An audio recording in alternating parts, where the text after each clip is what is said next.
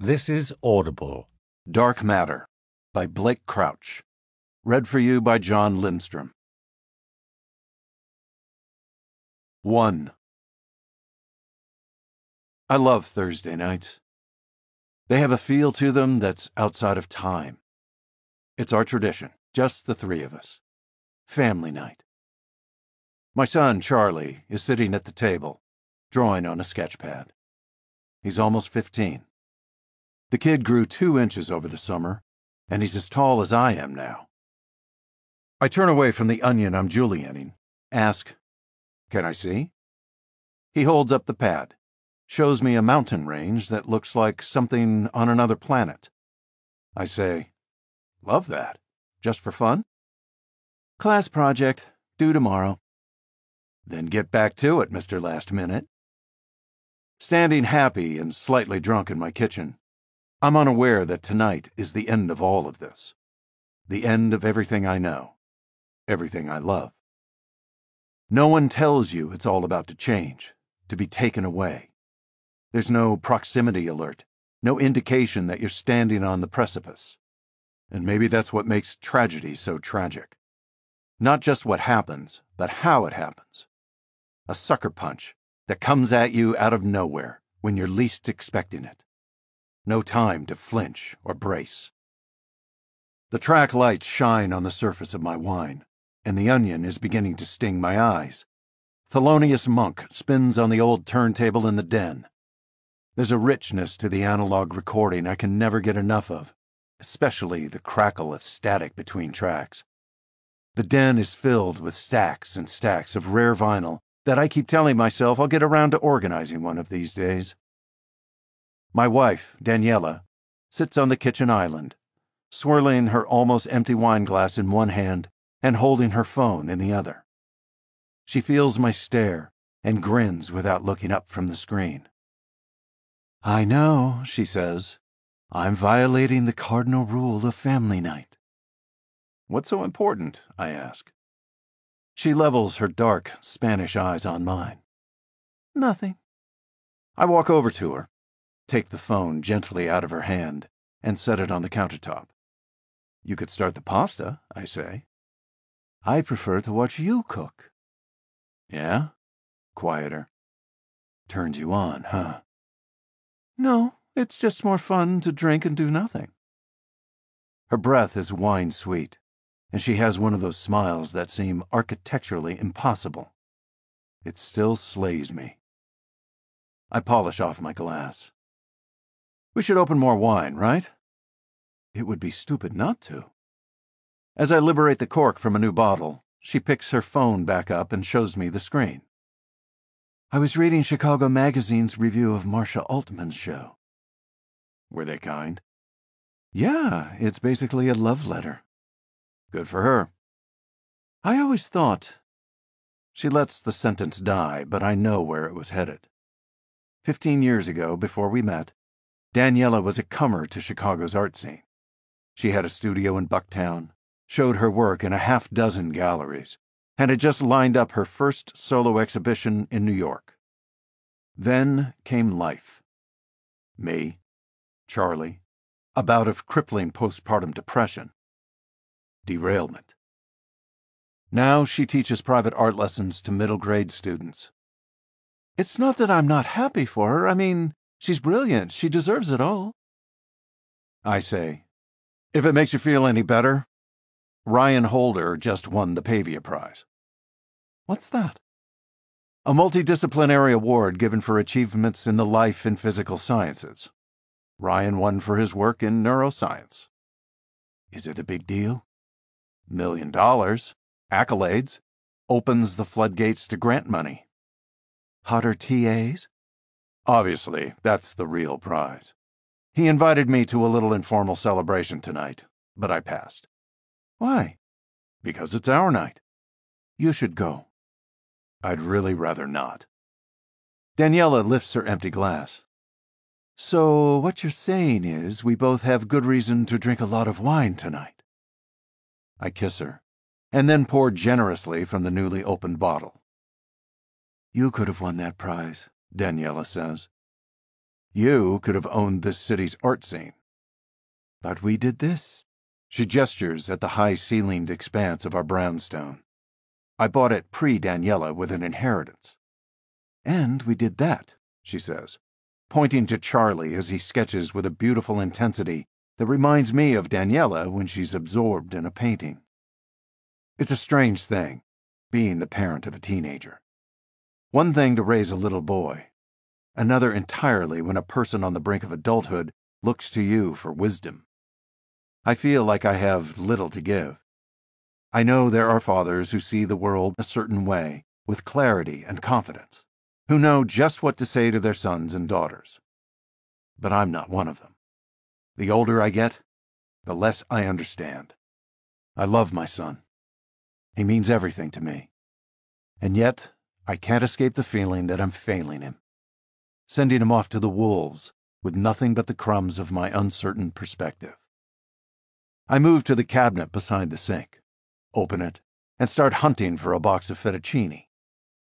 Daniela turns to Charlie, says, "Your father could have won the Nobel." I laugh. That's possibly an exaggeration. Charlie, don't be fooled. He's a genius. You're sweet, I say, and a little drunk. It's true, and you know it. Science is less advanced because you love your family. I can only smile. When Daniela drinks, 3 things happen. Her native accent begins to bleed through, she becomes belligerently kind, and she tends toward hyperbole. Your father said to me one night, "Never forget it, that pure research is life-consuming." He said, for a moment, and to my surprise, emotion overtakes her. Her eyes mist, and she shakes her head like she always does when she's about to cry.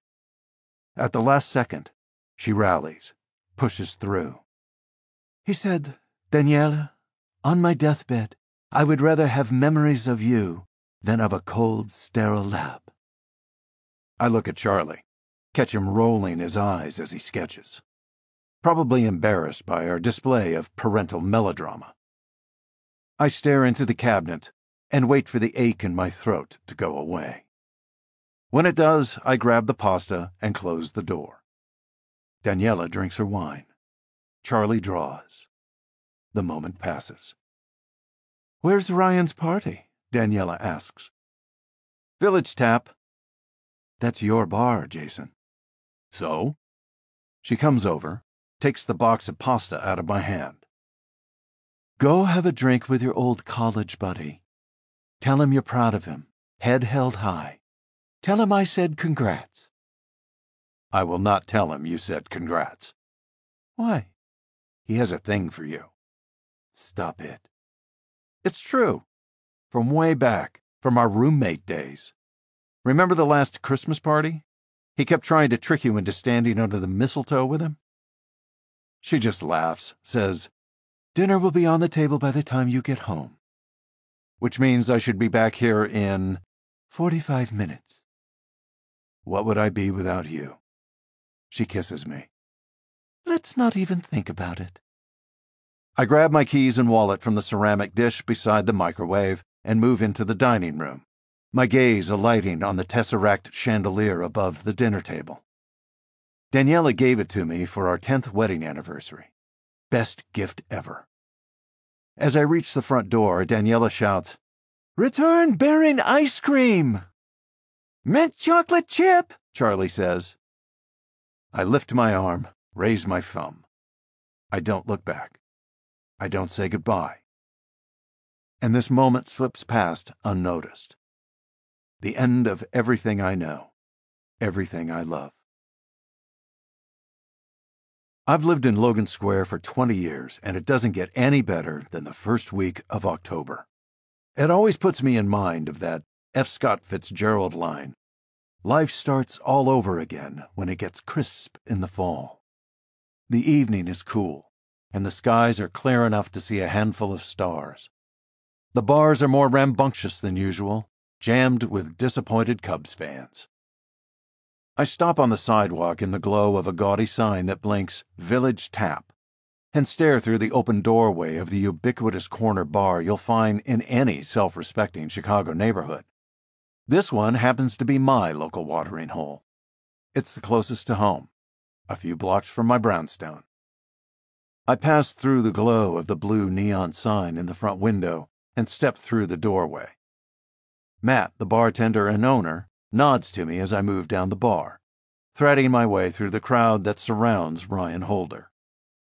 I say to Ryan, "I was just telling Daniela about you." He smiles, looking exquisitely groomed for the lecture circuit. Fit and tan in a black turtleneck, his facial hair elaborately landscaped.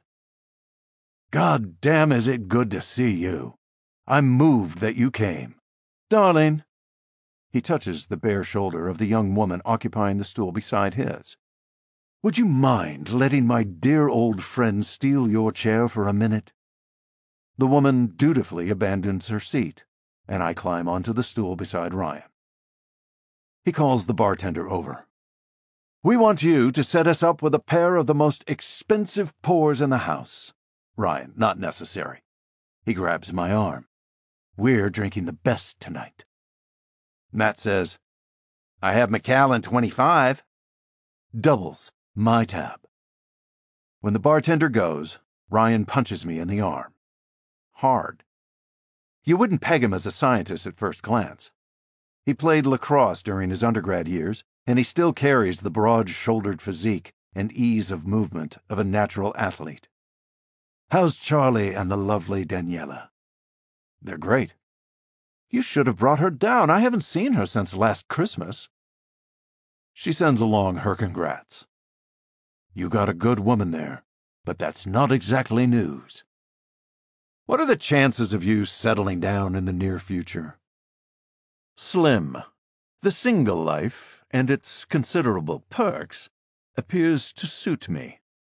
"You're still at Lakemont College?" "Yeah." "Decent school? Undergrad physics, right?" "Exactly. So you're teaching quantum mechanics. Intro stuff, mainly. Nothing too terribly sexy." Matt returns with our drinks, and Ryan takes them out of his hands and sets mine before me. "So the celebration," I say. "Just an impromptu thing a few of my post-grads threw together. They love nothing more than to get me drunk and holding court."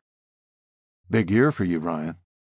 I still remember you almost flunking differential equations. And you saved my ass, more than once." For a second, behind the confidence and the polish, I glimpse the goofy, fun-loving grad student with whom I shared a disgusting apartment for a year and a half. I ask, "Was the Pavia Prize for your work in identifying the prefrontal cortex as a consciousness generator?" "Right, of course. I read your paper on it." "What'd you think?" "Dazzling." He looks genuinely pleased at the compliment. "If I'm honest, Jason, and there's no false modesty here, I always thought it would be you publishing the seminal papers."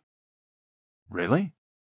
He studies me over the top of his black plastic glass frames. "Of course. You're smarter than I am. Everyone knew it." I drink my whiskey. I try not to acknowledge how delicious it is. He says, "Just a question, but do you see yourself more as a research scientist or a teacher these days?" Because I see myself, first and foremost, as a man pursuing answers to fundamental questions. Now, if the people around me," he gestures at his students who have begun to crowd in, "are sharp enough to absorb knowledge by sheer proximity to me, great. But the passing on of knowledge, as it were, doesn't interest me. All that matters is the science, the research."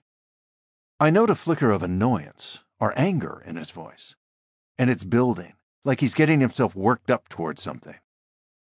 I try to laugh it off. "Are you upset with me, Ryan? It almost sounds like you think I let you down."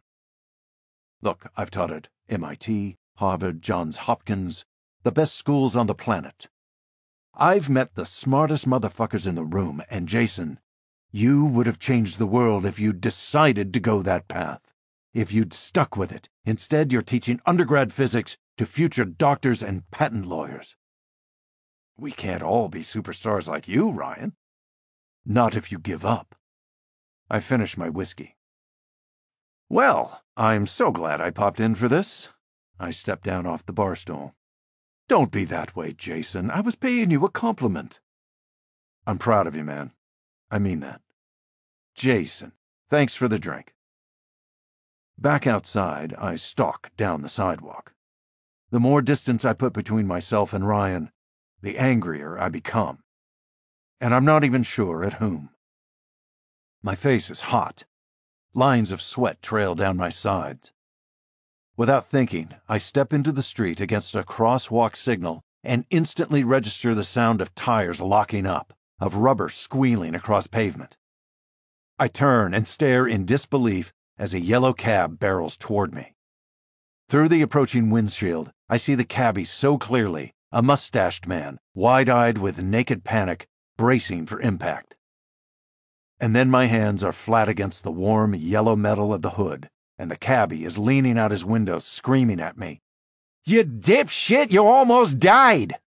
Pull your head out of your ass! Horns begin to blare behind the cab. I retreat to the sidewalk and watch the flow of traffic resume. The occupants of 3 separate cars are kind enough to slow down so they can flip me off. Whole Foods smells like the hippie I dated before Daniela. A tincture of fresh produce, ground coffee, and essential oils. The scare with the cab has flattened my buzz, and I browse the freezer cases in something of a fog, lethargic and sleepy. It feels colder when I'm back outside, a brisk wind blowing in off the lake, portending the shitty winter that looms right around the corner. With my canvas bag filled with ice cream, I take a different route toward home. It adds 6 blocks, but what I lose in brevity, I gain in solitude. And between the cab and Ryan, I need some extra time to reset. I pass a construction site, abandoned for the night, and a few blocks later, the playground of the elementary school my son attended. The metal sliding board gleaming under a street lamp, and the swings stirring in the breeze. There's an energy to these autumn nights that touches something primal inside of me. Something from long ago, from my childhood in western Iowa. I think of high school football games and the stadium lights blazing down on the players. I smell ripening apples and the sour reek of beer from keg parties in the cornfields. I feel the wind in my face as I ride in the bed of an old pickup truck down a country road at night, dust swirling red in the taillights, and the entire span of my life yawning out ahead of me. It's the beautiful thing about youth. There's a weightlessness that permeates everything because no damning choices have been made, no paths committed to, and the road forking out ahead is pure, unlimited potential. I love my life, but I haven't felt that lightness of being in ages. Autumn nights like this are as close as I get. The cold is beginning to clear my head. It will be good to be home again. I'm thinking of starting up the gas logs. We've never had a fire before Halloween, but tonight is so unseasonably cold that after walking a mile in this wind, all I want is to sit by the hearth with Daniela and Charlie and a glass of wine. The street undercuts the L. I pass beneath the rusting ironwork of the railway. For me, even more than the skyline, the L personifies the city. This is my favorite section of the walk home, because it's the darkest and quietest. At the moment. No trains inbound. No headlights in either direction. No audible pub noise. Nothing but the distant roar of a jet overhead on final approach into O'Hare. Wait. There's something coming. Footfalls on the sidewalk. I glance back. A shadow rushes toward me, the distance between us closing faster than I can process what's happening. The first thing I see is a face, ghost white, high, arching eyebrows that look drawn, red, pursed lips, too thin, too perfect, and horrifying eyes, big and pitch black, without pupils or irises. The second thing I see is the barrel of a gun, 4 inches from the end of my nose. The low, raspy voice behind the geisha mask says, "Turn around." I hesitate, too stunned to move. He pushes the gun into my face. I turn around. Before I can tell him that my wallet is in my front left pocket, he says, "I'm not here for your money. Start walking." I start walking. "Faster!" I walk faster. "What do you want?" I ask. "Keep your mouth shut." A train roars past overhead, and we emerge from the darkness under the L, my heart rocketing inside my chest. I absorb my surroundings with a sudden and profound curiosity. Across the street is a gated townhome complex, and this side of the block comprises a collection of businesses that shutter at 5. A nail salon, a law office, an appliance repair shop, a tire store. This neighborhood is a ghost town. Nobody out. "See that SUV?" he asks. There's a black Lincoln Navigator parked on the curb just ahead. The alarm chirps. "Get in the driver's seat." "Whatever you're thinking about doing, or you can bleed to death right here on the sidewalk."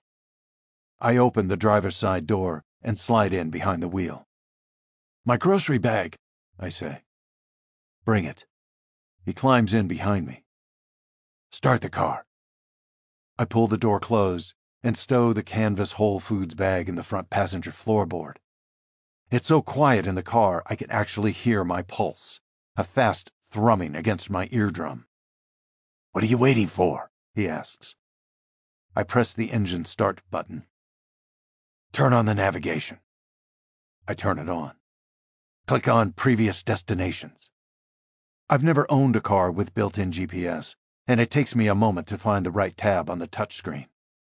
3 locations appear. 1 is my home address. 1 is the university where I work. "You've been following me?" I ask. "Choose Pulaski Drive." I select 1400 Pulaski Drive, Chicago, Illinois, 60616, with no idea where that even is. The female voice on the GPS instructs me. "Make a legal U-turn when possible and proceed for 0.8 miles.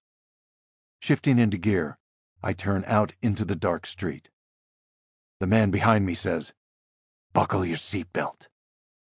I strap myself in as he does the same. "Jason, just so we're clear, if you do anything other than follow these directions to the letter, I'm going to shoot you through the seat. Do you understand what I'm telling you?" "Yes." I drive us through my neighborhood, wondering if I'm seeing it all for the last time. At a red light, I pull to a stop in front of my corner bar. Through the deeply tinted front passenger window, I see the door is still propped open. I glimpse Matt, and through the crowd, Ryan, turned around in his stool now, his back to the bar, his elbows on the scuffed wood, holding court for his postgrads. Probably enthralling them with a horrifying cautionary tale of failure starring his old roommate. I want to call out to him, to make him understand that I'm in trouble, that I need green light, Jason. I accelerate through the intersection. The GPS navigation guides us east through Logan Square to the Kennedy Expressway, where the indifferent female voice instructs me, "Turn right in 100 feet and proceed for 19.8 miles. Southbound traffic is light enough for me to peg the speedometer at 70 and keep it there. My hands sweat on the leather steering wheel, and I can't stop wondering, am I going to die tonight? It occurs to me that if I do survive, I'll carry a new revelation with me for the rest of my days. We leave this life the same way we enter it, totally alone, bereft.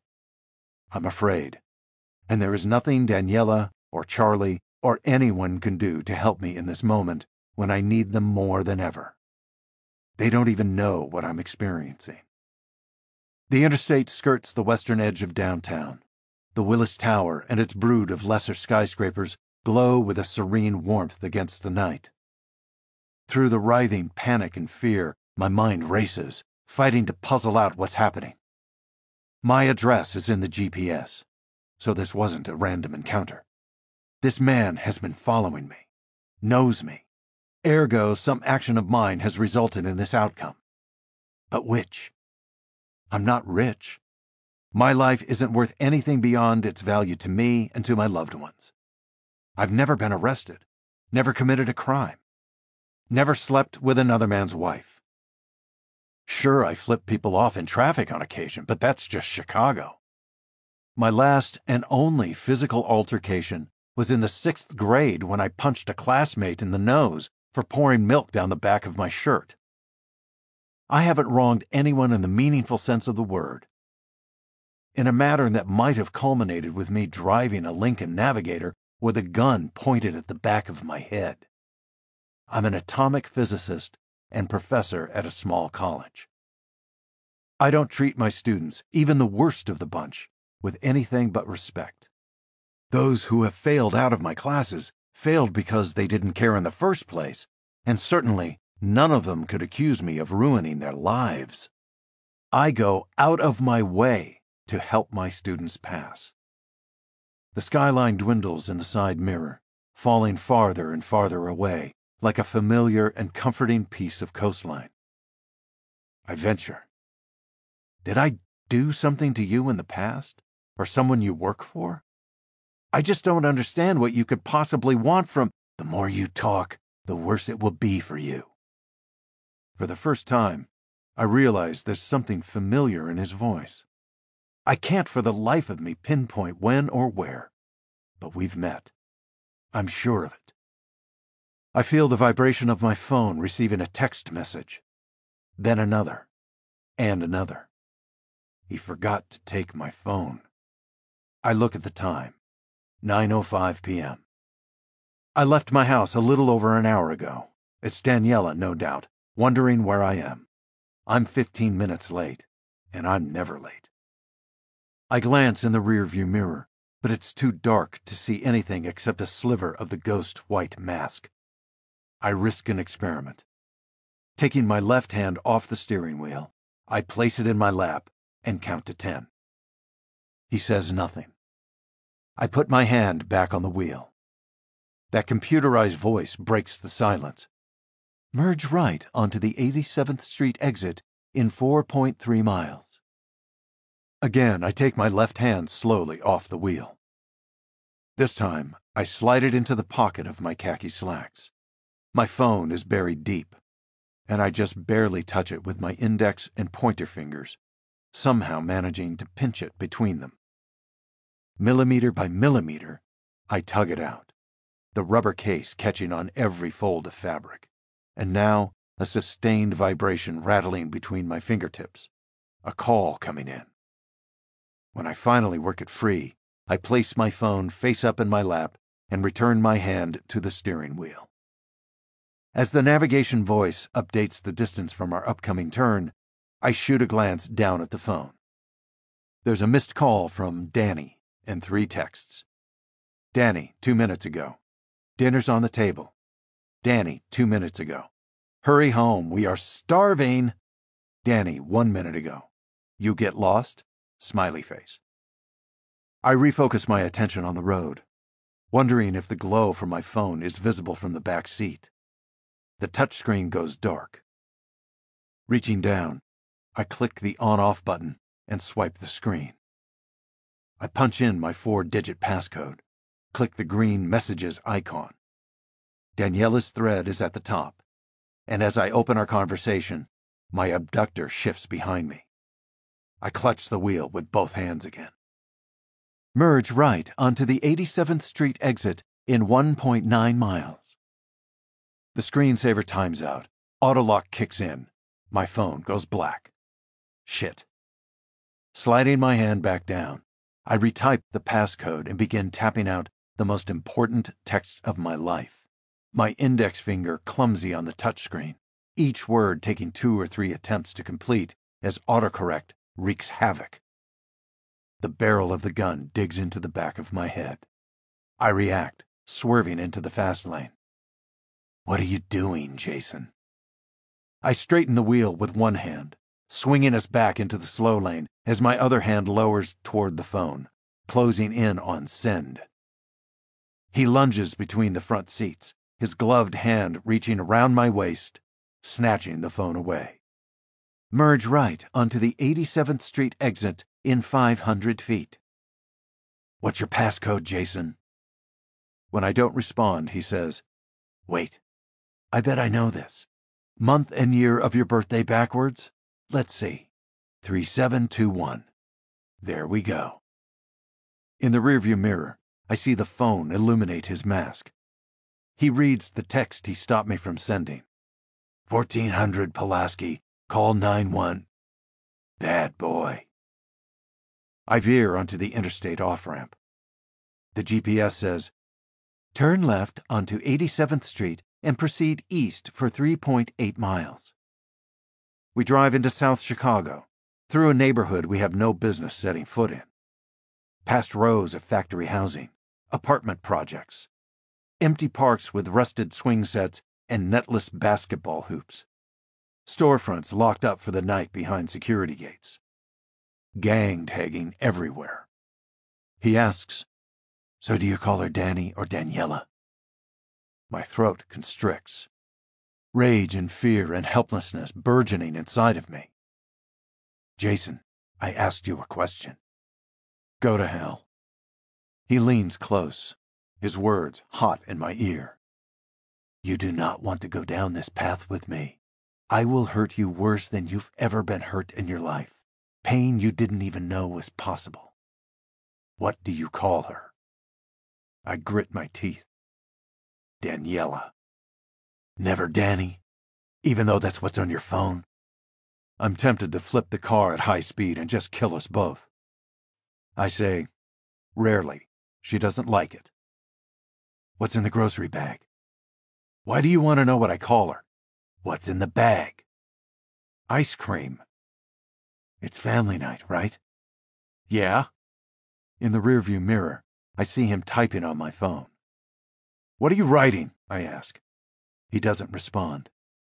We're out of the ghetto now, riding through a no-man's land that doesn't even feel like Chicago anymore, with the skyline nothing but a smear of light on the far horizon. The houses are crumbling, lightless and lifeless, everything long abandoned. We cross a river, and straight ahead lies Lake Michigan, its black expanse a fitting denouement of this urban wilderness. As if the world ends right here. And perhaps mine does. Turn right and proceed south on Pulaski Drive for 0.5 miles to destination. He chuckles to himself. Wow, are you in trouble with the missus? I strangle the steering wheel. Who was that man you had whiskey with tonight, Jason? I couldn't tell from outside. It's so dark out here in this borderland between Chicago and Indiana. We're passing the ruins of railroad yards and factories. Jason. His name is Ryan Holder. He used to be your old roommate. How'd you know that? Are you too close? I don't see him in your contacts. Not really. How do you? I know almost everything about you, Jason. You could say I've made your life my specialty. Who are you? You will arrive at your destination in 500 feet. Who are you? He doesn't answer, but my attention is beginning to pull away from him as I focus on our increasingly remote surroundings. The pavement flows under the SUV's headlights. Empty behind us, empty ahead. There's the lake off to my left, deserted warehouses on my right. You have arrived at your destination. I stop the navigator in the middle of the road. He says, the entrance is up ahead on the left. The headlights graze a teetering stretch of 12-foot fencing, topped with a tiara of rusted barbed wire. The gate is ajar, and a chain that once locked it shut has been snipped and coiled in the weeds by the roadside. Just nudge the gate with the front bumper. Even from inside the near-soundproof interior of the SUV, the shriek of the gate grinding open is loud. The cones of light, illuminate the remnants of a road, the pavement cracked and buckled from years of harsh Chicago winters. I engage the high beams. Light washes over a parking lot, where street lamps have toppled everywhere like spilled matchsticks. Beyond, a sprawling structure looms. The brick facade of the time-ravaged building is flanked by huge cylindrical tanks and a pair of 100-foot smokestacks spearing the sky. "What is this place?" I ask. "Put it in park and turn it off."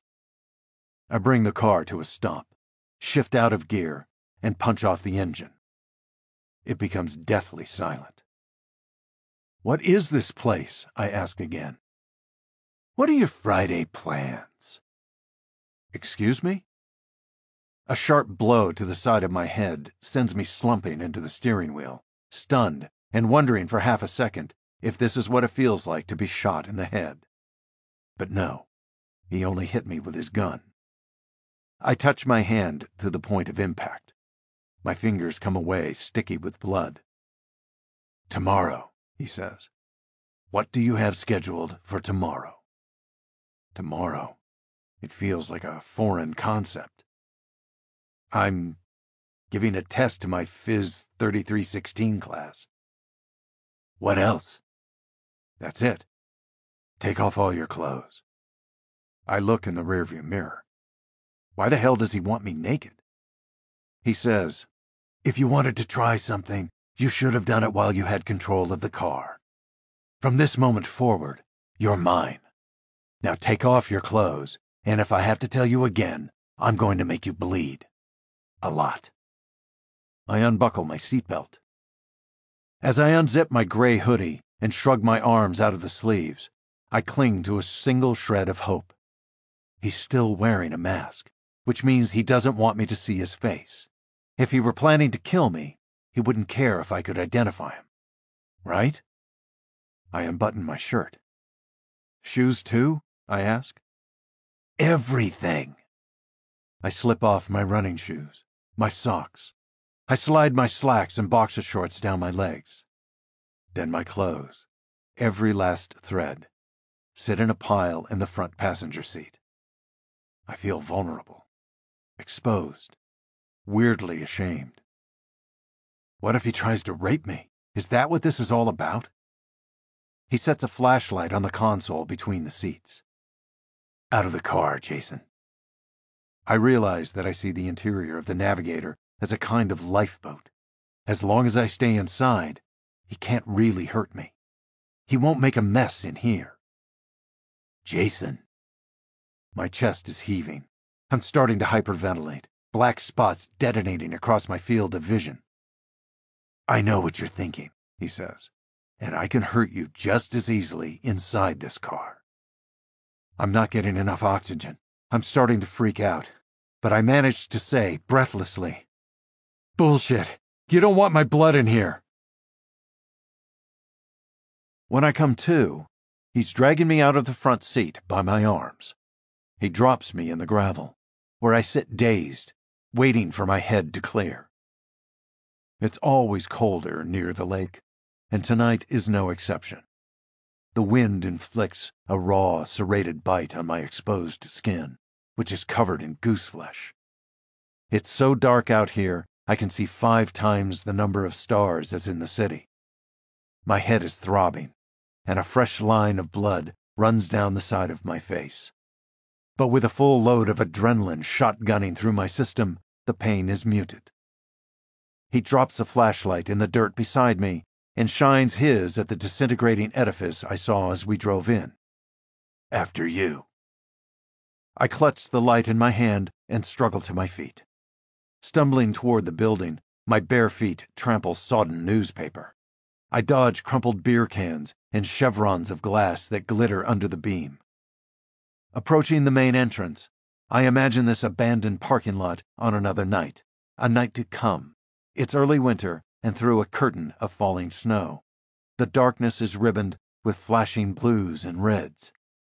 Detectives and cadaver dogs swarm the ruins, and as they examine my body somewhere inside, naked and decomposed and butchered, a patrol car parks in front of my brownstone in Logan Square. It's 2 a.m, and Daniela comes to the door in a nightgown. I've been missing for weeks, and she knows in her heart I'm not coming back. Thinks she's already made her peace with that brutal fact. But seeing these young police officers, with their hard, sober eyes and a dusting of snow on their shoulders and visored caps, which they shelve respectfully under their arms, it all finally breaks something inside of her she didn't know was still intact. She feels her knees liquefy, her strength giving way, and she sinks onto the doormat. Charlie comes down the creaky staircase behind her, bleary-eyed and wild-haired, asking, "Is it about Dad?" As we close in on the structure, 2 words reveal themselves on the faded brick above the entrance. The only letters I can make out spell Kago Power. He forces me through an opening in the brick. Our light beams sweep across a front office. Furniture rotted down to the metal frames. An old water cooler. The remnants of someone's campfire. A shredded sleeping bag. Used condoms on moldy carpet.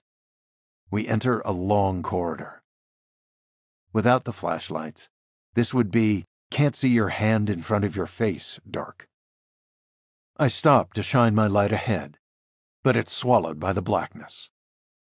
There's less debris on the warped linoleum floor beneath my feet, and no sound whatsoever, save for the low, distant moan of wind outside these walls. I'm growing colder by the second. He jams the barrel of the gun into my kidney, forcing me on. At some point, did I fall onto the radar of a psychopath who decided to learn everything about me before he murdered me? I often engage with strangers. Maybe we spoke briefly in that coffee shop near campus, or on the L, or over beers at my corner bar. Does he have plans for Charlie and Daniela? Do you want to hear me beg? I ask, my voice beginning to break. Because I will. I'll do anything you want. And the horrible thing is that it's true.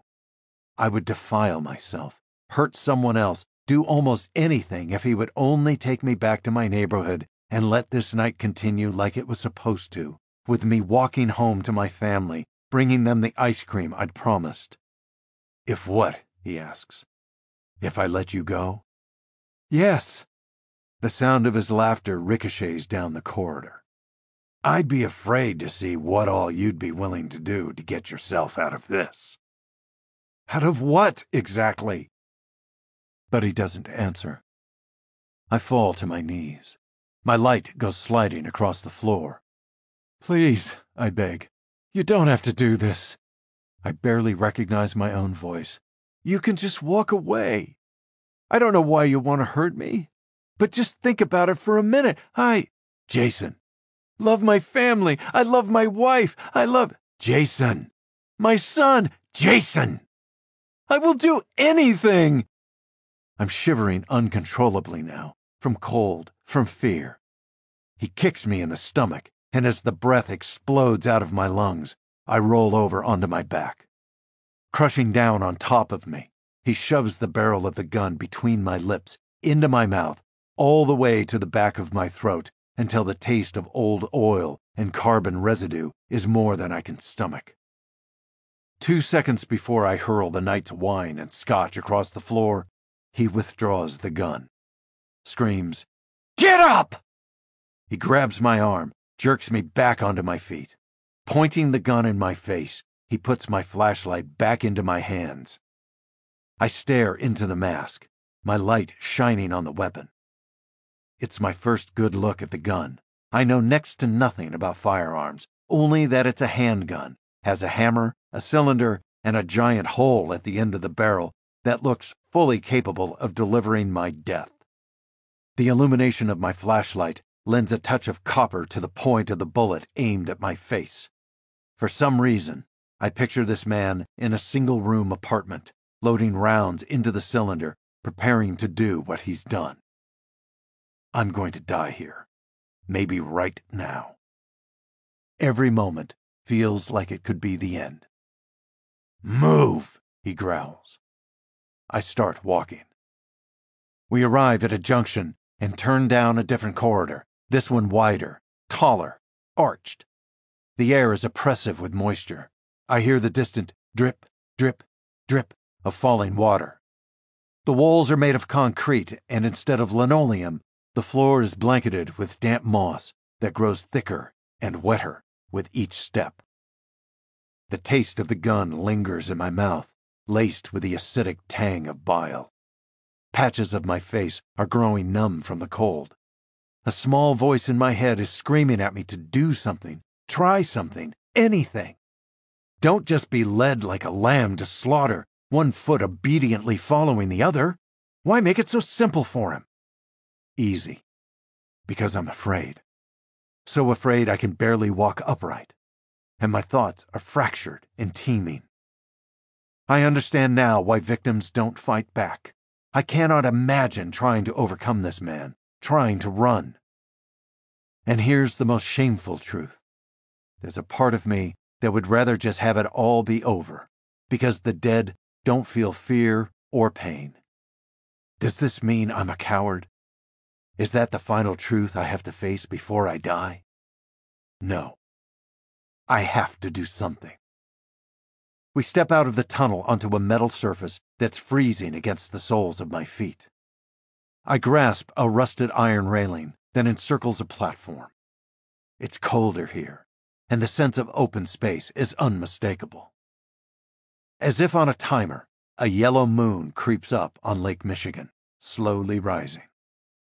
Its light streams through the upper windows of an expansive room, and it's bright enough in here for me to take in everything independently of the flashlight.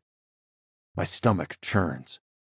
We're standing on the high point of an open staircase that drops 50 feet.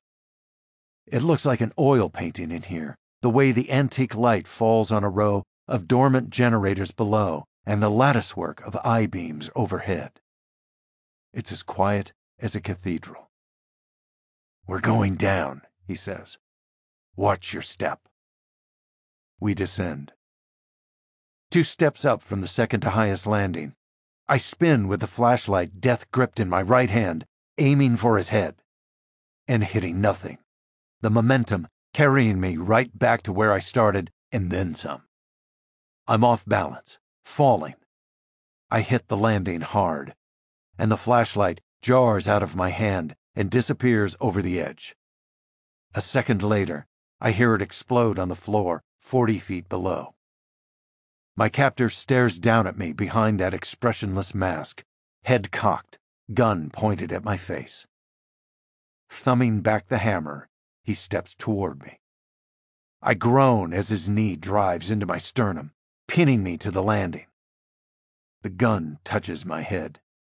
He says, "I have to admit, I'm proud you tried. It was pathetic.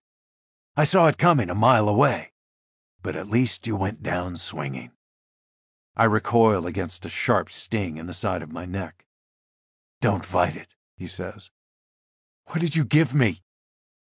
Before he can answer, something plows through my blood-brain barrier like an 18-wheeler. I feel impossibly heavy and weightless all at once, the world spinning and turning itself inside out. And then, as fast as it hit me, it passes. Another needle stabs into my leg. As I cry out, he tosses both syringes over the edge. "Let's go." "What did you give me?" "Get up." I use the railing to pull myself up. My knee is bleeding from the fall. My head is still bleeding. I'm cold, dirty, and wet, my teeth chattering so hard it feels like they might break. We go down, the flimsy steelwork trembling with our weight.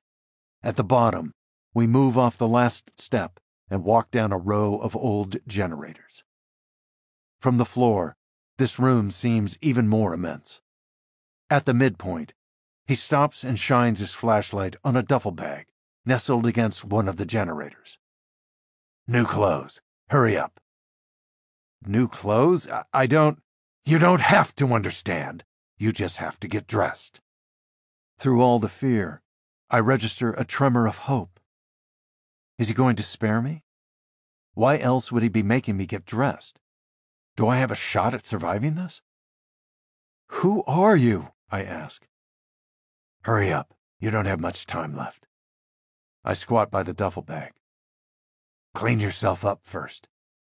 There's a towel on top, which I use to wipe the mud off my feet, the blood off my knee and face. I pull on a pair of boxer shorts and jeans that fit perfectly. Whatever he injected me with, I think I can feel it in my fingers now, a loss of dexterity as I fumble with the buttons on a plaid shirt. My feet slide effortlessly into a pair of expensive leather slip-ons. They fit as comfortably as the jeans. I'm not cold anymore.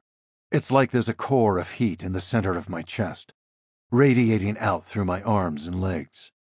The jacket, too. I lift a black leather jacket from the bottom of the bag, push my arms through the sleeves. Perfect, he says. Now have a seat. I ease down the iron base of the generator. It's a massive piece of machinery the size of a locomotive engine. He sits across from me, the gun trained casually in my direction. Moonlight is filling this place, refracting off the broken windows high above and sending a scatter of light that strikes tangles of cable, gears, pipes, levers and pulleys, instrumentation panels covered with cracked gauges and controls. Technology from another age. I ask, what happens now? We wait. For what? He waves my question away. A weird calm settles over me, a misplaced sense of peace. Did you bring me here to kill me? I ask. I did not. I feel so comfortable leaning against the old machine, like I'm sinking into it. But you let me believe it. There was no other way. No other way to what? To get you here. And why are we here? But he just shakes his head as he snakes his left hand up under the geisha mask and scratches. I feel strange, like I'm simultaneously watching a movie and acting in it. An irresistible drowsiness lowers onto my shoulders. My head dips. Just let it take you, he says. But I don't. I fight it, thinking how unsettlingly fast his tenor has changed. He's like a different man, and the disconnect between who he is in this moment and the violence he showed just minutes ago should terrify me. I shouldn't be this calm, but my body is humming too peacefully. I feel intensely serene and deep and distant. He says to me, almost like a confession, it's been a long road. I can't quite believe I'm sitting here actually looking at you, talking to you. I know you don't understand, but there's so much I want to ask. About what? What it's like to be you. What do you mean? He hesitates, then, how do you feel about your place in the world, Jason? I say slowly, deliberately, that's an interesting question considering the night you've put me through. Are you happy in your life? In the shadow of this moment, my life is achingly beautiful. I have an amazing family, a fulfilling job, we're comfortable, nobody's sick. My tongue feels thick. My words are beginning to sound slurred. But, I say, my life is great. It's just not exceptional. And there was a time when it could have been. You killed your ambition, didn't you? It died of natural causes, of neglect. And do you know exactly how that happened? Was there a moment when... My son, I was 27 years old, and Daniela and I had been together a few months. She told me she was pregnant. We were having fun, but it wasn't love. Or maybe it was, I don't know. We definitely weren't looking to start a family. But you did. When you're a scientist, your late 20s are so critical. If you don't publish something big by 30, they put you out to pasture. Maybe it's just the drug, but it feels so good to be talking, an oasis of normal after 2 of the craziest hours I've ever lived. I know it isn't true, but it feels like as long as we keep conversing, nothing bad can happen, as if the words protect me. "Did you have something big in the works?" he asks. Now I'm having to focus on making my eyes stay open. "Yes." "And what was it?" His voice sounds distant. "I was trying to create the quantum superposition of an object that was visible to the human eye." "Why did you abandon your research?" "When Charlie was born, he had major medical issues for the first year of his life. I needed 1,000 hours in a clean room, but I couldn't get there fast enough. Daniela needed me. My son needed me. I lost my funding, lost my momentum. I was the young new genius for a minute, but when I faltered, someone else took my place." "Do you regret your decision to stay with Daniela and make a life with her?" "No." "Never?" I think of Daniela, and the emotion breaks back through, accompanied by the actual horror of the moment. Fear returns, and with it, a homesickness that cuts to the bone. I need her in this moment more than I've ever needed anything in my life. Never. And then I'm lying on the floor, my face against the cold concrete, and the drug is whisking me away. He's kneeling beside me now, rolling me onto my back, and I'm looking up at all that moonlight pouring in through the high windows of this forgotten place, the darkness wrinkled with twitches of light and color as swirling, empty voids open and close beside the generators. "Will I see her again?" I ask. I don't know. I want to ask him for the millionth time what he wants with me, but I can't find the words. My eyes keep closing, and I try to hold them open, but it's a losing battle. He pulls off a glove and touches my face with his bare hand. Strangely, delicately.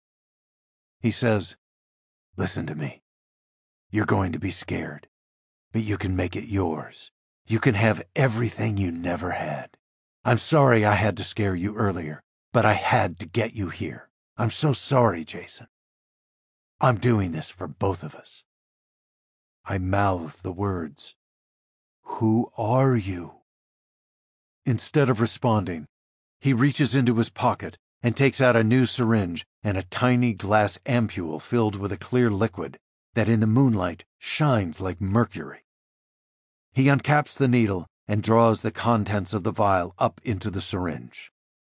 As my eyelids slowly lower, I watch him slide the sleeve up his left arm and inject himself. Then he drops the ampule and the syringe on the concrete between us, and the last thing I see before my eyes lock shut is that glass ampule rolling toward my face. I whisper, "Now what?" And he says, "You wouldn't believe me if I told you." 2. I'm aware of someone gripping my ankles. As hands slide under my shoulders, a woman says, "How'd he get out of the box?" A man responds, "No idea. Look, he's coming to." I open my eyes, but all I see is blurred movement and light. The man barks, "Let's get him the hell out of here!" I try to speak, but the words fall out of my mouth, garbled and formless. The woman says, "Dr. Desson, can you hear me? We're going to lift you onto a gurney now." I look toward my feet, and the man's face racks into focus. He's staring at me through the face shield of an aluminized hazmat suit with a self-contained breathing apparatus. Glancing at the woman behind my head, he says, 1, 2, 3. They hoist me onto a gurney and lock padded restraints around my ankles and wrists. "Only for your protection, Dr. Desson." I watch the ceiling scroll past, 40 or 50 feet above. Where the hell am I? A hangar? I catch a glint of memory. A needle puncturing my neck. I was injected with something. This is some crazy hallucination. A radio squawks. "Extraction team, report, over." The woman says with excitement bleeding through her voice, "We have Desson! We're en route, over!" I hear the squeak of wheels rolling. Copy that. Initial condition assessment, over. She reaches down with a gloved hand and wakes some kind of monitoring device that's been velcroed to my left arm. Pulse rate 115, BP 140/92, temp 98.9, O2 SAT 95%, gamma 0.87, ETA 30 seconds, out! A buzzing sound startles me. We move through a pair of vault-like doors that are slowly opening. Jesus Christ! Stay calm. This isn't real. The wheels squeak faster, more urgently. We're in a corridor lined with plastic, my eyes squinting against the onslaught of light from fluorescent bulbs shining overhead. The doors behind us slam shut with an ominous clang, like the gates to a keep. They wheel me into an operating room toward an imposing figure in a positive pressure suit, standing under an array of surgical lights. He smiles down at me through his face shield and says, as if he knows me, "Welcome back, Jason. Congratulations. You did it." Back? I can only see his eyes, but they don't remind me of anyone I've ever met. "Are you experiencing any pain?" he asks. I shake my head. "Do you know how you got the cuts and bruises on your face?" Shake. "Do you know who you are?" I nod. "Do you know where you are?" Shake. "Do you recognize me?"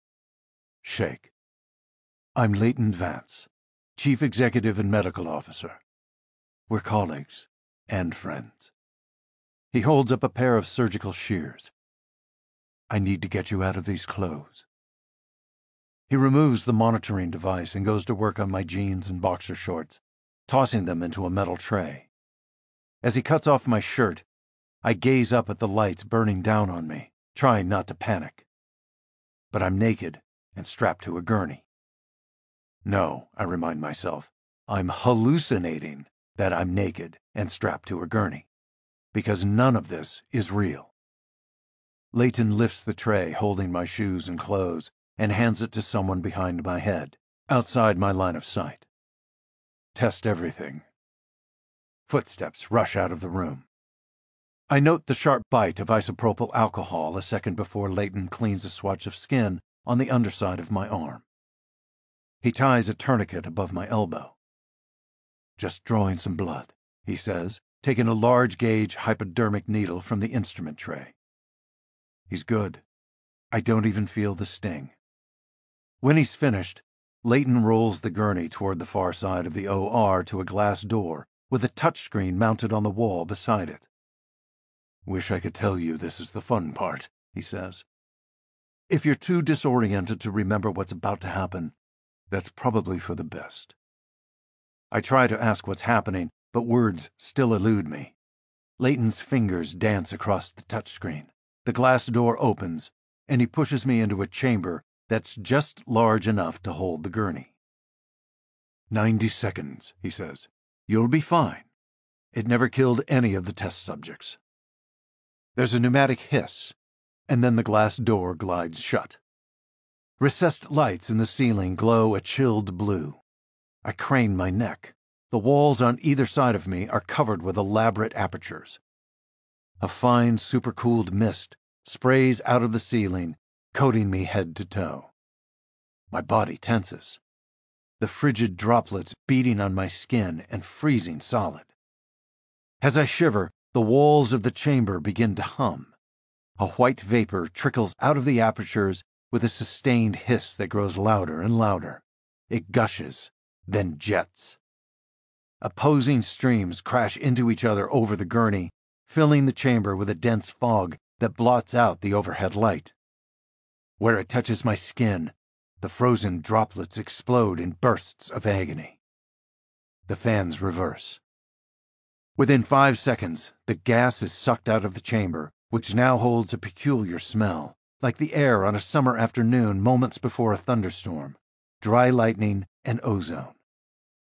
The reaction of the gas and the supercooled liquid on my skin has created a sizzling foam that burns like an acid bath.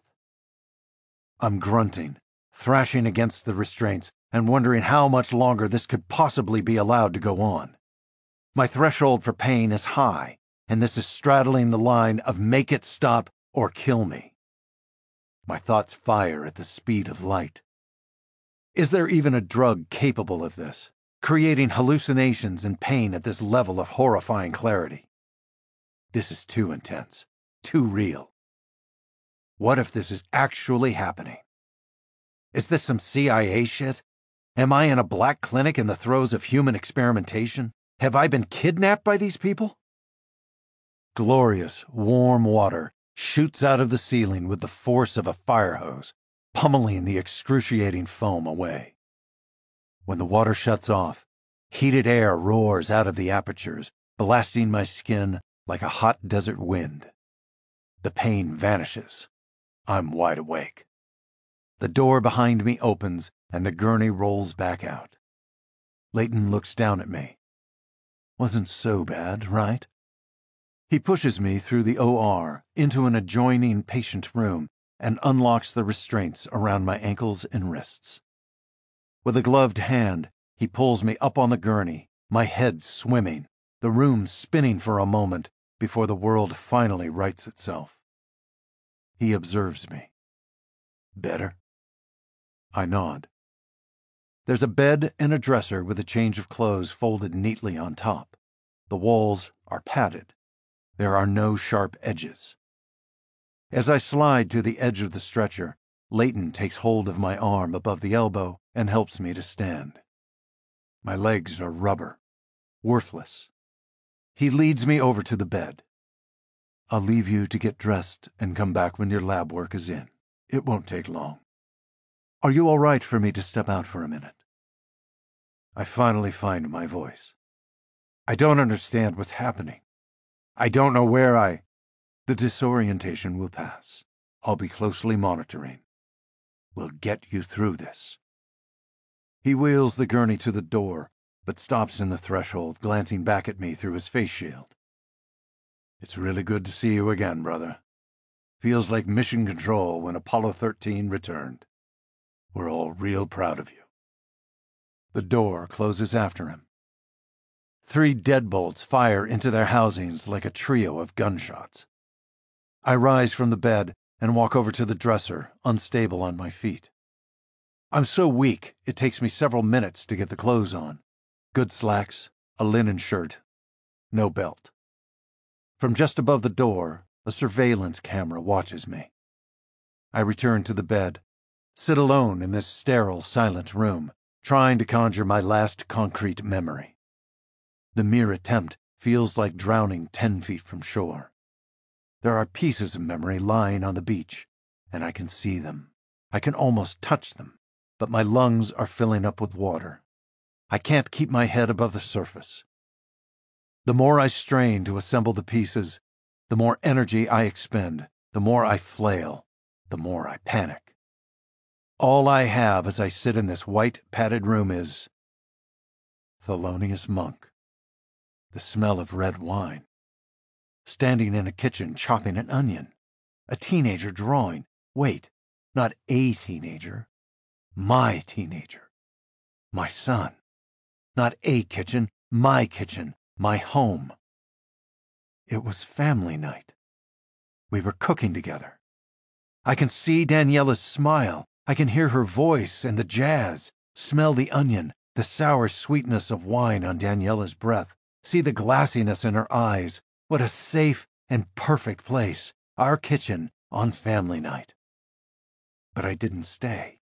For some reason I left. Why? I'm right there on the brink of recollection. The deadbolts retract, rapid fire, and the door to the patient room opens. Leighton has traded the positive pressure suit for a classic lab coat, and he's standing in the door frame grinning, as if he's barely keeping a lid on a wellspring of anticipation. I can now see that he's roughly my age and boarding school handsome, his face peppered conservatively with 5 o'clock shadow. Good news, he says. All clear. Clear of what? Radiation exposure, biohazards, infectious disease. We'll have complete results from your blood scan in the morning, but you're cleared from quarantine. Oh, I have this for you. He hands me a Ziploc bag containing a set of keys and a money clip. Jason Desson has been scrawled in black Sharpie on a piece of masking tape affixed to the plastic. Shall we? They're all waiting for you. I pocket what are apparently my personal effects and follow Leighton through the OR. Back in the corridor, a half-dozen workers are busy pulling the plastic down from the walls. When they see me, they all begin to applaud. A woman shouts, "You rock, Desson!" Glass doors whisk apart as we approach. My strength and balance are returning. He leads me into a stairwell, and we ascend, the metal steps clanging under our footfalls. You all right on these? Leighton asks. Yeah, where are we going? Debrief. But I don't even... It's better if you just hold your thoughts for the interview. You know, protocol and shit. 2 flights up, he opens a glass door that's an inch thick. We enter another corridor with floor-to-ceiling windows on one side. They look out over a hangar, which the corridors appear to encircle, 4 levels in all, like an atrium. I drift toward the windows to get a better look, but Leighton guides me instead through the second door on the left, ushering me into a dimly lit room, where a woman in a black pantsuit is standing behind a table as if awaiting my arrival. Hi, Jason, she says. Hi. Her eyes capture my stare for a moment, as Leighton straps the monitoring device around my left arm. You don't mind, do you? He asks. I'd feel better keeping tabs on your vitals a little while longer. We'll be out of the woods soon. Leighton gently presses his hand into the small of my back and urges me the rest of the way inside. I hear the door close behind me. The woman is 40-ish, short black hair with bangs, just skirting striking eyes that somehow manage to be concurrently kind and penetrating. The lighting is soft and unthreatening, like a movie theater moments before the film begins. There are 2 straight-backed wooden chairs, and on the small table a laptop, a pitcher of water, 2 drinking glasses, a steel carafe, and a steaming mug that fills the room with the aroma of good coffee. The walls and ceiling are made of smoked glass. Jason, if you have a seat, we can get started. I hesitate for 5 long seconds, debating just walking out, but something tells me that would be a bad, possibly catastrophic, idea. So I sit in the chair, reach for the pitcher, and pour myself a glass of water.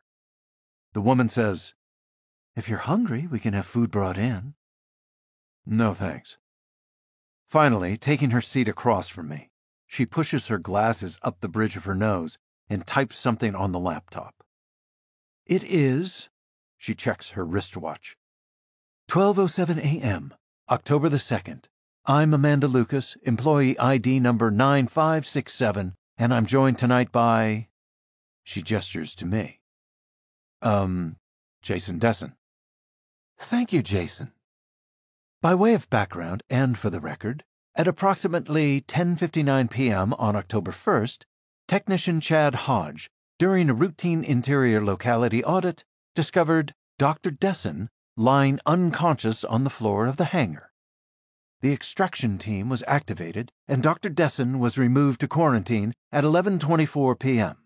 Following decontamination and primary lab work clearance by Dr. Leighton Vance, Dr. Desson was escorted to the conference theater on sub-level 2, where our first debriefing interview begins.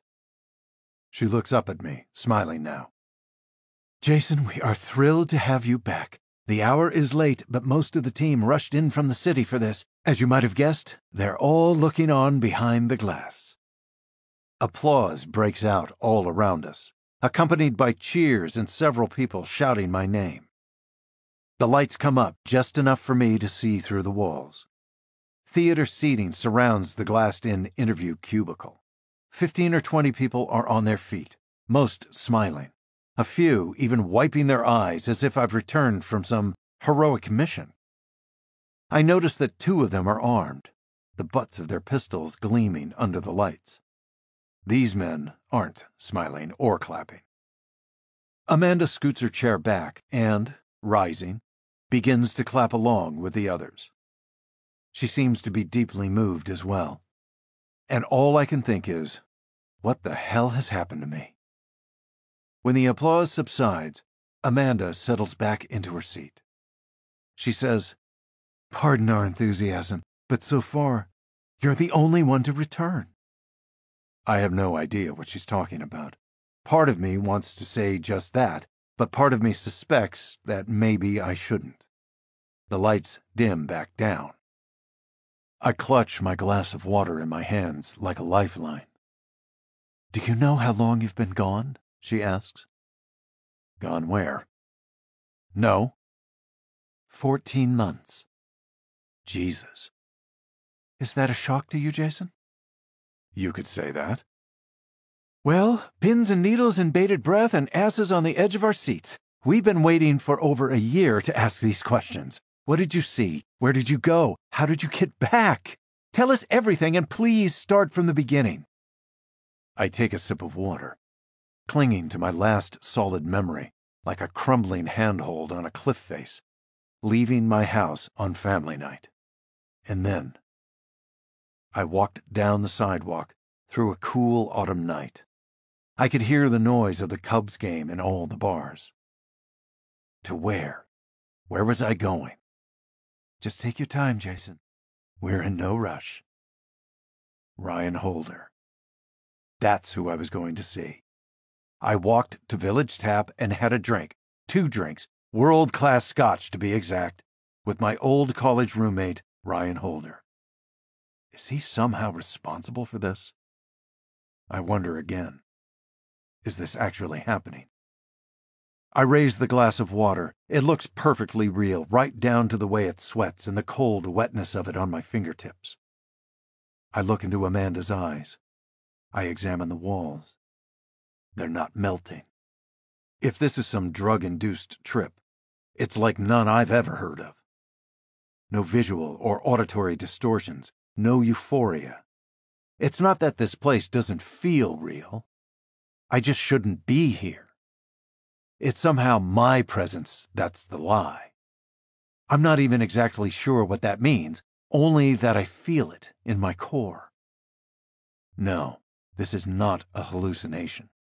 This is something else entirely. Let's try a different approach, Amanda says. What's the last thing you remember before waking up in the hangar? I was at a bar. What were you doing there? Seeing an old friend. And where was this bar? She asks. Logan Square. So you were still in Chicago? Yeah. Okay, can you describe? Her voice drops off into silence. I see the L. It's dark. It's quiet. Too quiet for Chicago. Someone is coming. Someone who wants to hurt me. My heart begins to race. My hands sweat. I set the glass down on the table. Jason, Leighton is telling me your vitals are becoming elevated. Her voice is back, but still an ocean away. Is this a trick? Am I being messed with? No, do not ask her that. Do not say those words. Be the man they think you are. These people are cool, calm, and 2 of them are armed. Whatever they need to hear you say it. Because if they realize you aren't the person they think you are, then what? Then maybe you never leave this place. My head is beginning to throb. Reaching up, I touch the back of my skull and graze a knot that's so tender it causes me to wince. Jason? Was I hurt? Did someone attack me? What if I was brought here? What if these people, despite how nice they seem, are in league with the person who did this to me? I touch the side of my head, feel the damage from a second blow. Jason. I see a geisha mask. I'm naked and helpless. Jason. Just a few hours ago, I was home, cooking dinner. I am not the man they think I am. What happens when they figure that out? Leighton, could you come down, please? Nothing good. I need to not be in this room anymore. I need to get away from these people. I need to think. Amanda. I drag myself back into the moment, try to drive the questions and the fear out of my mind, but it's like shoring up a failing levee. It won't last. It won't hold. This is embarrassing, I say. I'm just so exhausted, and to be honest, decontamination was no fun. Do you want to break for a minute? Would that be okay? I just need a moment to clear my head. I point at the laptop. I also want to sound mildly intelligent for this thing. Of course. She types something. We're off the record now. I get up. She says, I can show you to a private room. Not necessary. I open the door and step out into the corridor. Leighton Vance is waiting. Jason, I'd like you to lie down. Your vitals are headed in the wrong direction. I rip the device off my arm and hand it to the doctor.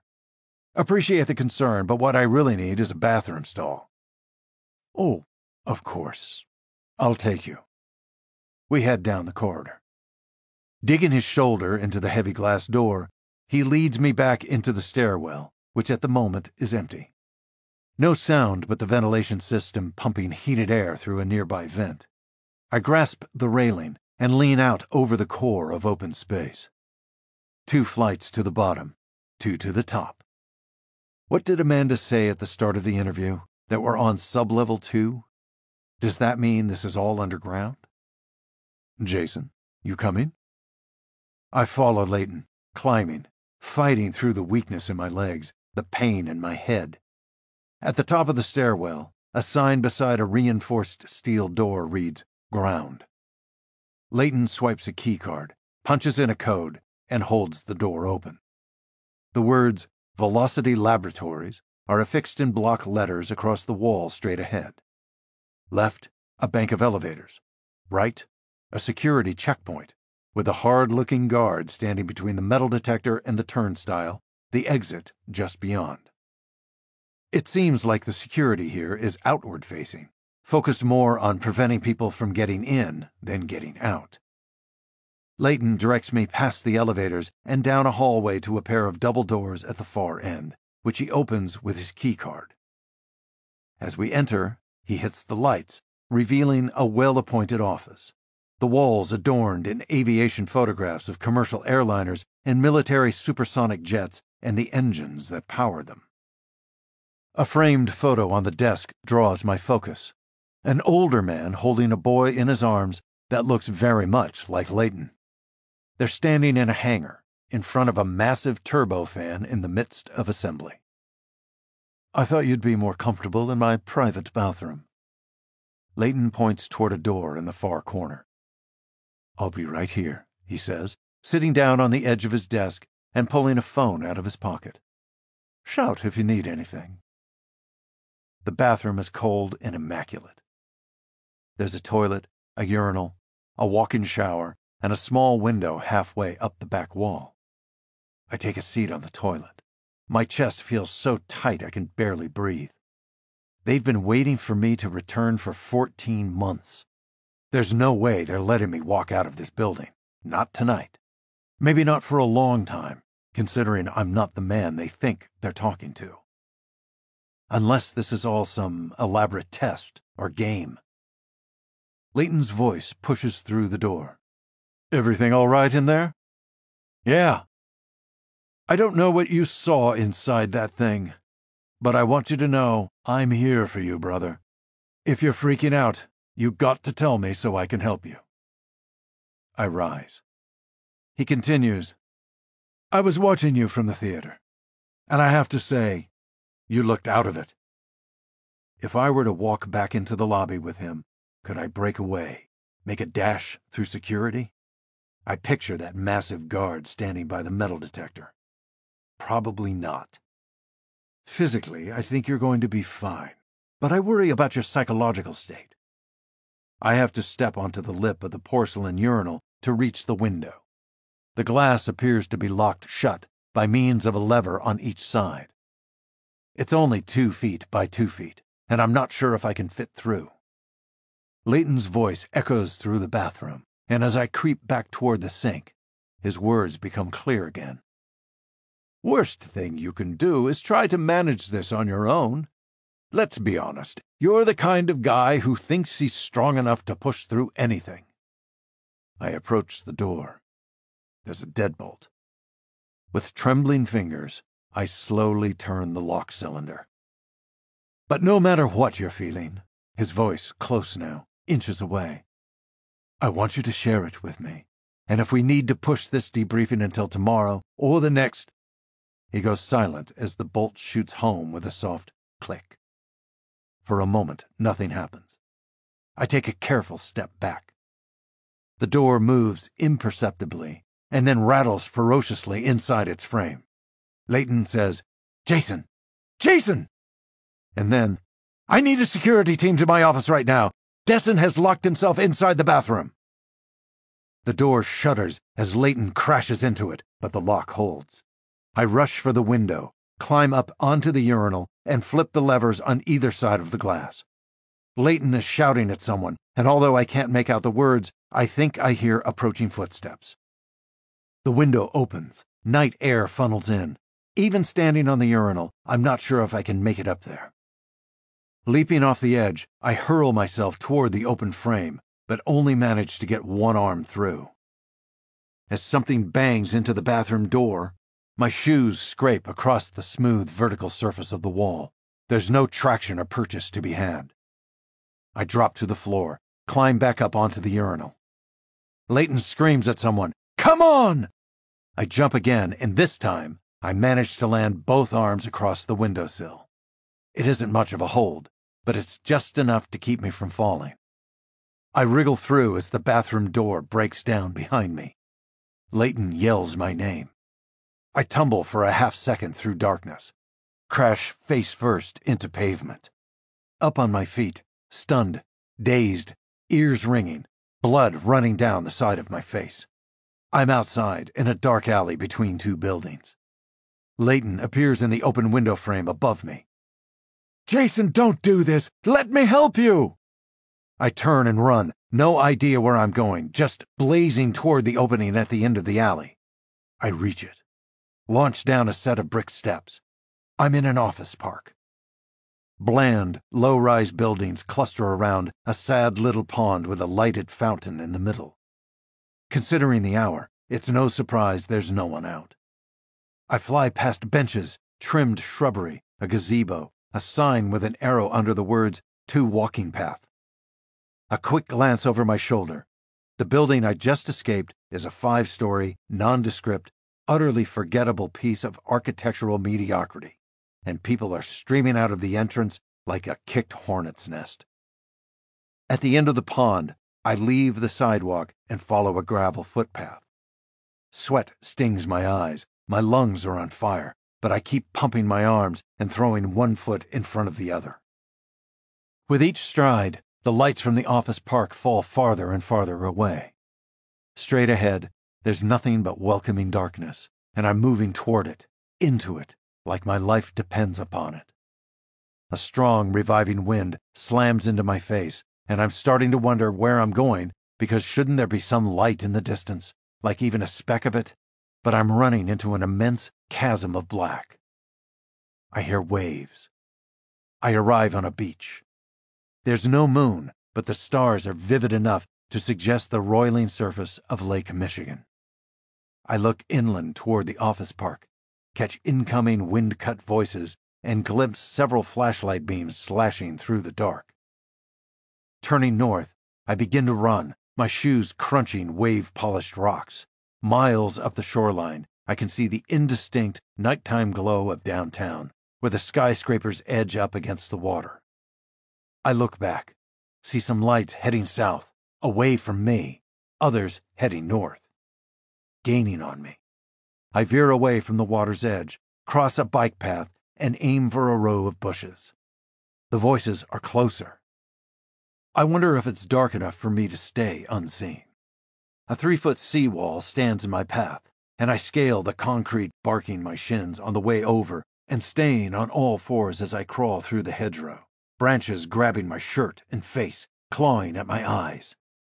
Out of the bushes, I stumble into the middle of a road that parallels the lake shore. From the direction of the office park, I hear an engine revving. High beams blind me. I cross the road, hop a chain-link fence, and suddenly I'm running through someone's yard, dodging overturned bicycles and skateboards, then darting alongside the house while a dog goes apoplectic inside. Lights popping on as I hit the backyard, jump the fence again, and find myself sprinting across an empty baseball outfield, wondering how much longer I can keep this up. The answer comes with remarkable speed. On the edge of the infield, I collapse, sweat pouring off my body, every muscle in agony. That dog is still barking in the distance, but looking back toward the lake, I see no flashlights, hear no voices. I lie there I don't know how long, and it seems as if hours pass before I can take a breath without gasping. I finally manage to sit up. The night is cool, and the breeze coming off the lake pushes through the surrounding trees, sending a storm of autumn leaves down on the diamond. I struggle to my feet, thirsty and tired, and trying to process the last 4 hours of my life, but I don't have the mental bandwidth at the moment. I trek out of the baseball field into a working-class South Side neighborhood. The streets are empty. It's block after block of peaceful, quiet homes. I walk a mile, maybe more, and then I'm standing at the empty intersection of a business district, watching the traffic lights above me cycle at an accelerated late-night pace. The main drag runs 2 blocks, and there's no sign of life except the shithole bar across the street with 3 mass-produced beer signs glowing in the windows. As patrons stagger out in a cloud of smoke and overloud conversations, headlights from the first car I've seen in 20 minutes appear in the distance. A cab with the off-duty light illuminated. I step out into the intersection and stand under the traffic light, waving my arms. The taxi slows down on approach and tries to swerve around me, but I sidestep, keeping its bumper on a collision course, forcing it to stop. The driver lowers his window, angry. "What the hell are you doing?" I need a ride. The cabbie is Somali, his razor-thin face splotched with patches of a beard, and he's staring at me through a pair of giant, thick-lensed glasses. He says, "It's 2 a.m. I'm done tonight. No more work." "Please. Can you read? Look at the sign." He slaps the top of his car. I need to get home. The window begins to rise. I reach into my pocket and pull out the plastic bag containing my personal effects, rip it open, showing the money clip. "I can pay you more than—" "Get out of the road!" "I'll double your rate."